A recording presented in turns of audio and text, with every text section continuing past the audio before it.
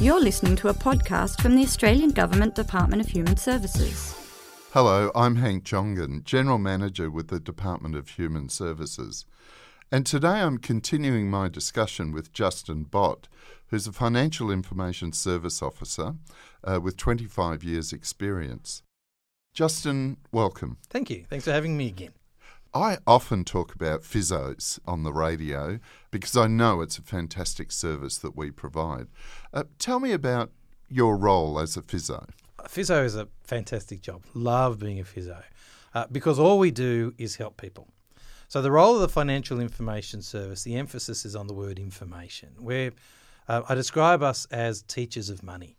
So we're out there trying to teach people about money, how to use it well, what the implications of the different decisions are, hopefully how to build up more of it. Because realistically, the ultimate purpose of the Financial Information Service is to get people early enough and teach them well enough so that by the time they're old enough to claim an age pension, they're just so rich they don't have an eligibility. That's what we're there for. This sounds like something I need. Well, and we'd love to help. We're there for anybody. And that's the thing about it. We are there for literally anybody. They do not have to be a Centrelink customer. Hopefully you are never a Centrelink customer. Again, our hope is that you've come through our doors. The only time you came into the office was to sit down and talk to the Financial Information Service, and we gave you the information that you needed to send you on the right path so that you can then really make your money work for you and start building up that wealth. And how does your role differ to a financial advisor? We have the advantage of providing information only. So we're not advisors. We're not licensed to give advice. And although people ask me all the time about what they should do, it's a very common question for the Financial Information Service. When I say, I'm not here, I'm not allowed to give advice, they say, all right, I understand you don't give advice, but if I was your mother, what would you tell me to do? And we just can't answer those sorts of questions. It's just about information. So the differences from us, information only, it is still your decision. The decision may well be that you need to see a professional, you need to see an advisor, you need to get that extra support, which is fine. We will hopefully make that interaction easier for you as well. One of the big issues people have with advisors is that they don't understand the language that they're hearing, and there's the Financial Information Service, a free, impartial service to help with that and explain what your options are. So we give the information off to the professionals if you need to. We're free, which is also another nice thing. And because we don't recommend anything, we're completely impartial. We have no hidden agendas. There's nothing secret about what we're trying to do. We're just out there trying to help people make the best use of the money that they've got. Based on what you were saying earlier, I gather that it's not just for people who are approaching pension age. No, absolutely not. It's for absolutely anybody. In fact, one of the issues for retirement is if you rock up and see us in retirement, you're probably 15 to 20 years too late, and hopefully we were able to get to you and help you out much earlier than that. So one of the things that we do is we're out in the public with seminars, and those seminars aren't just about age pension eligibility, they're about shares and how they work and properties and investment properties and super. The different investment choices that people have out there, we're out in the public trying to tell them and teach them. Again, a free information source of pretty good experts, I have to say, being one of them, to help you make the right decisions. Yeah. Look, when I'm in media, one of the things I always say is, look, these people... I always say it's a fantastic service, but I also say these people are experts in the way in which your investment decisions will interact with age pension. Absolutely. Yeah. So that leads us to age pension. Sure. Tell us, what is the age pension and who can get it? All right, well, it's an age pension. So first qualification, you've got to be old enough. At the moment, that's 65 years of age, but on the 1st of July this year, it's actually moving up to 65 and a half. That's going to be moving up again and again. So eventually by 2023, it'll actually be 67 years of age before your age pension age. So rule number 1, got to be old enough. Rule number 2, have to be an Australian resident. So if I'm an Australian resident, and then I can apply, and then we're going to look at what you actually own, your income and assets, to determine how much pension eligibility you may have. And it's a combination of an income and asset test, is that right? Yeah, so they call it a means-tested payment, which means that we're going to look at how much income that you're generating from your investments, and we're also going to be looking at the value of your investments or your properties or whatever you might have. We apply a separate test to both the income that you're receiving and the assets that you've got, and then whichever one of those is going to give the lower rate of payment, that's the one that we use in working out eligibility. So if I'm on a pension and I'm eligible for $700 a fortnight because of my income, but only $250 a fortnight because of my assets, then my pension rate will be $250. Now, you say property. Does that include the home property? Family home is an exempt asset? Okay. Is the pension adjusted over time? Yes, actually quite often.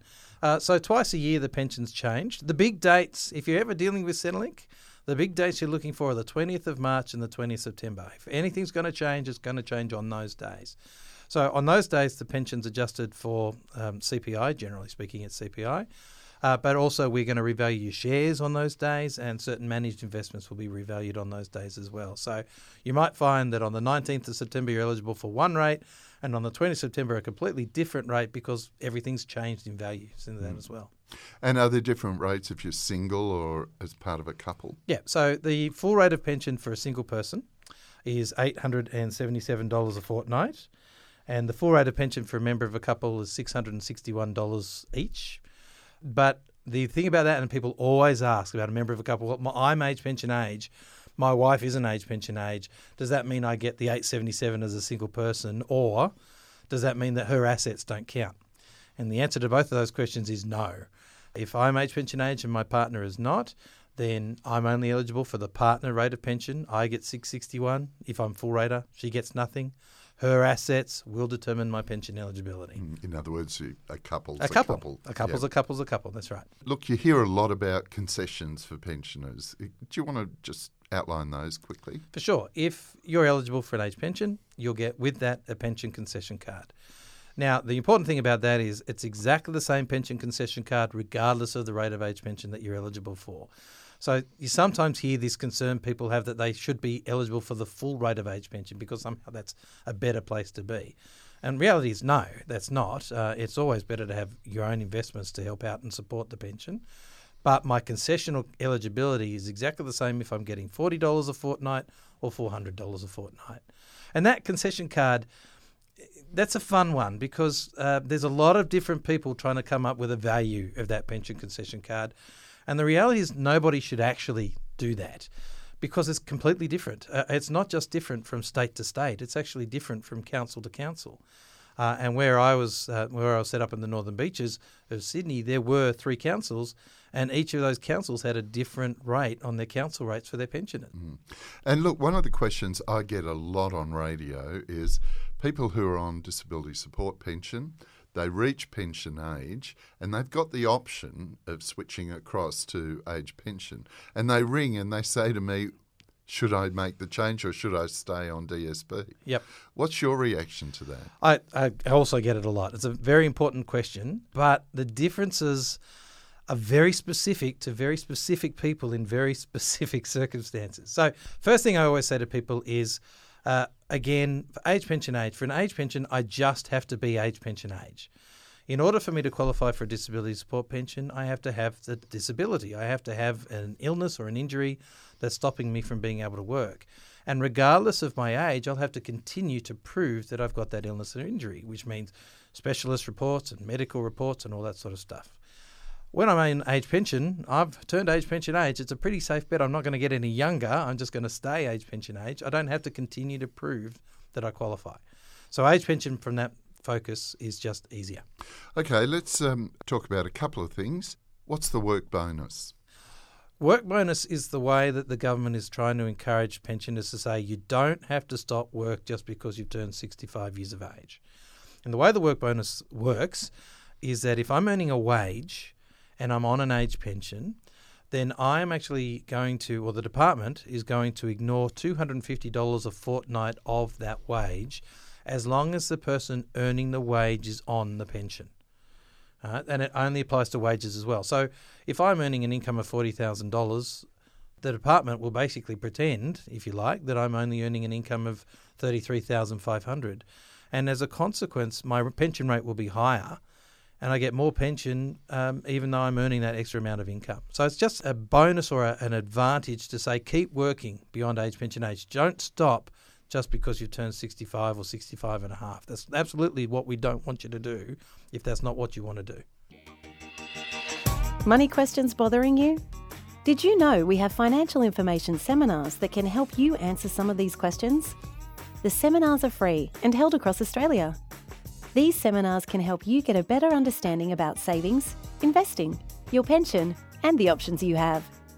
It can even help you effectively prepare and plan your retirement. To find a seminar near you, go to humanservices.gov.au/FIS. And look, another contentious area, or a confusing area, I should say, is granny flat arrangements. Yes. Where, there seems to be an increasing trend of people building granny flats adjacent to the property. It's almost the extended family concept. Yeah, it is. When people think about a granny flat, they think about a self-contained unit on somebody else's house. That's actually not what the department defines a granny flat arrangement as. A granny flat arrangement from the department's perspective is if I hand over an asset or cash in order to get the right to live in a property for the rest of my life that I don't otherwise have a legal right to do. So your classic example is I'm going to give my child $400,000 to build a self-contained unit on their property. It's not my property. My name isn't on the title deeds, but my child, in exchange for that money, will promise that I have a right to live in that self-contained unit for the rest of my life. I give you an asset. You give me the right to live somewhere for the rest of my life. There are 3 particular cases where we don't worry about how much that was. Now, it's not a gift. It's a transaction, if you like, to create that right for life occupancy. And those cases are if I change the title of my house completely to my kids. I still live in my house, but it's now theirs. That doesn't matter how much my house is worth. If I build something on my kids' property, doesn't matter how much it costs to build that, I'm paying for it. There's no issue for the department. And the third one is if I sell up and my kids sell up because neither of us have a big enough place, and we both sell up and combine our money together to buy something bigger for all of us, but it's only in the kid's name, then that also doesn't matter how much I put in for that arrangement. The thing about granny flats, again, it's one of those issues. It's not necessarily Centrelink that's the problem.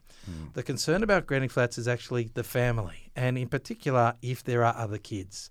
Because if I've just put $500,000, I've sold my house and it's worth $500,000, and I've put all of it into a granny flat on one child's property, and I have 2 other kids, that money's not my money anymore.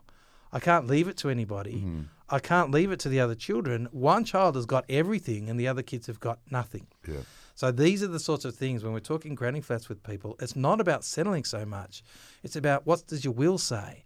Where's your power of attorney arrangement? Have you chatted with the kids before you do all those sorts of things? Because this is a great way to destroy your family and never have the kids talk to each other ever again if you don't do it right. So you engage in these sort of frank, open discussions? I mean, you don't recommend, but you raise the questions. Absolutely. Am I right? Yeah, absolutely. We are allowed to go, as far as I'm concerned, we're allowed to go where we need to give the people the information that they need to know to make the right decision. And that information is more than just what Centrelink thinks about it. That information is about the legal implications of where you're going through, estate planning issues, and realistically things like how do we make sure we can do this and have the kids still living happily together after I've gone. And often that then must lead to discussions about aged care. Does. Another complex area, am I right? It is. And I know we can't canvass everything in the course of this interview, but if you had to make 1 or 2 key points about the issue of aged care, what would they be? First thing is, if it comes to understanding aged care, the best people to go to is us, the Financial Information Service. We are well and truly the experts in this area. There are a lot of financial planners that are coming up, but to be honest, they're just catching up with what we already know, and we've been doing this for a really long time. So if you have issues with aged care and looking at how you're going to raise the lump sums, the $400,000, $500,000 that you potentially have to raise, make an appointment with your Financial Information Service officer, come in and talk with us because we really are on top of everything that's going on with that.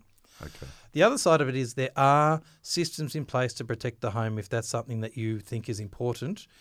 But you have to be realistic about what I can afford to do and what I can't afford to do. Because a lot of people don't want to sell the home when they go into aged care. And there are systems in place to allow that to work. But if I don't have enough, realistically, the only thing I'm going to have to face is whether I want to do it or not. Selling the home is going to be how I fund my aged care. All right, so let's talk about the claiming process. I hear a lot of complaints about the big bulky forms that you've got to fill in, which of course leads me to when you should apply and the best way to apply. Well, you're allowed to apply. The age pension is actually one of the only payments that the department has where you can apply before you meet eligibility. So if I'm about to turn 65, I'm actually allowed to apply for the age pension up to 3 months before that actually occurs. Now, the advantage of that is if I've lodged the claim form early and it's been processed, then when I turn 65, I don't have to do anything. The payments just start and the money starts going into the bank account, and that's great. So you're allowed to apply up to 3 months before you turn age pension age. The absolutely fundamentally best way to lodge an application for the age pension is to do it online. To start the process to lodge online, you don't need to have the full access to the Centrelink online services, but we would recommend that you do that anyway. Yes. But the process of doing it online is far more accurate than the pieces of paper. It's faster processing than the people that are doing the paper. You can't make mistakes when you're doing it online, where people are making mistakes when you're doing the piece of paper. And by the time you hit the submit button, it's got the same legal imperative of a person putting a big rubber stamp on that piece of paper. And then they give you a letter that says, well, this is what you need to supply. And all you really need to do when you're actually interacting with the department is rock up with the letter, with the documents, and bang, you're done. Yeah. So no phone calls, no sitting down and waiting for an officer. It's just handing in the required information and you walk away and it's all finished. Definitely the way to go. Now, a lot of people say, of course, that it's older Australians that are the most reluctant to use computers or online services. Has that been your experience? It's certainly my experience that people say that. Yeah. Sure. Whether it's actually true. Look, there will be people who can't access those services. And yes, there will be. And that's why we have other services available. But what I do say for people in those circumstances is, yes, that's true. There will be people who can't use the online services, but imagine everybody who could did. So the issues that we would have on the phone line wouldn't be there so much if everybody who didn't need to ring up used the online services instead. The really other important thing to say is that as I get older and things may be more and more difficult in dealing with the department, it's really important to put in place a nominee. So I might not be able to deal with the department online, but my daughter may or my son may well be able to do that. And if I have a nominee arrangement, also authorising them to be able to use those online services too, and so they can take care of it all for me, and I don't have to worry about it. That's their problem. That's their responsibility. So a nominee can actually act on your behalf? Absolutely. Nominee is different to a power of attorney, though we do recognise power of attorney. The way that I describe it is that we work better with the nominee arrangements. You don't need to have any JP sign it. It's just signed between you and your nominee. And you are, in fact, nominating or authorising another person to be you in your dealings with the department. Because our privacy rules are very, very strict. If we don't have a nominee, then we can't tell your children anything. They can't update anything. They can't change anything. We need them to be authorised as a nominee before we can deal with them. So where do people go to get more information about physios? The Human Services website is the best place to go. That's humanservices.gov.au. You can find out about the Financial Information Service, what we do there. You can also find out about the seminars that we're holding all across the country. So in the Human Services website, search seminars in your state, so seminars in Western Australia, seminars in New South Wales. You'll then get a list of every seminar that's available in the state, and it will tell you there's a email address that you can go to book in, or you can ring up a special phone number to ring up and book to those seminars to talk about all those sorts of issues, from aged care to shares, the whole range, all available across the country. Well, Justin, not surprisingly, you've been a wealth of information. Thank you very much for your time today. It's been my pleasure. You've been listening to a podcast from the Australian Government Department of Human Services.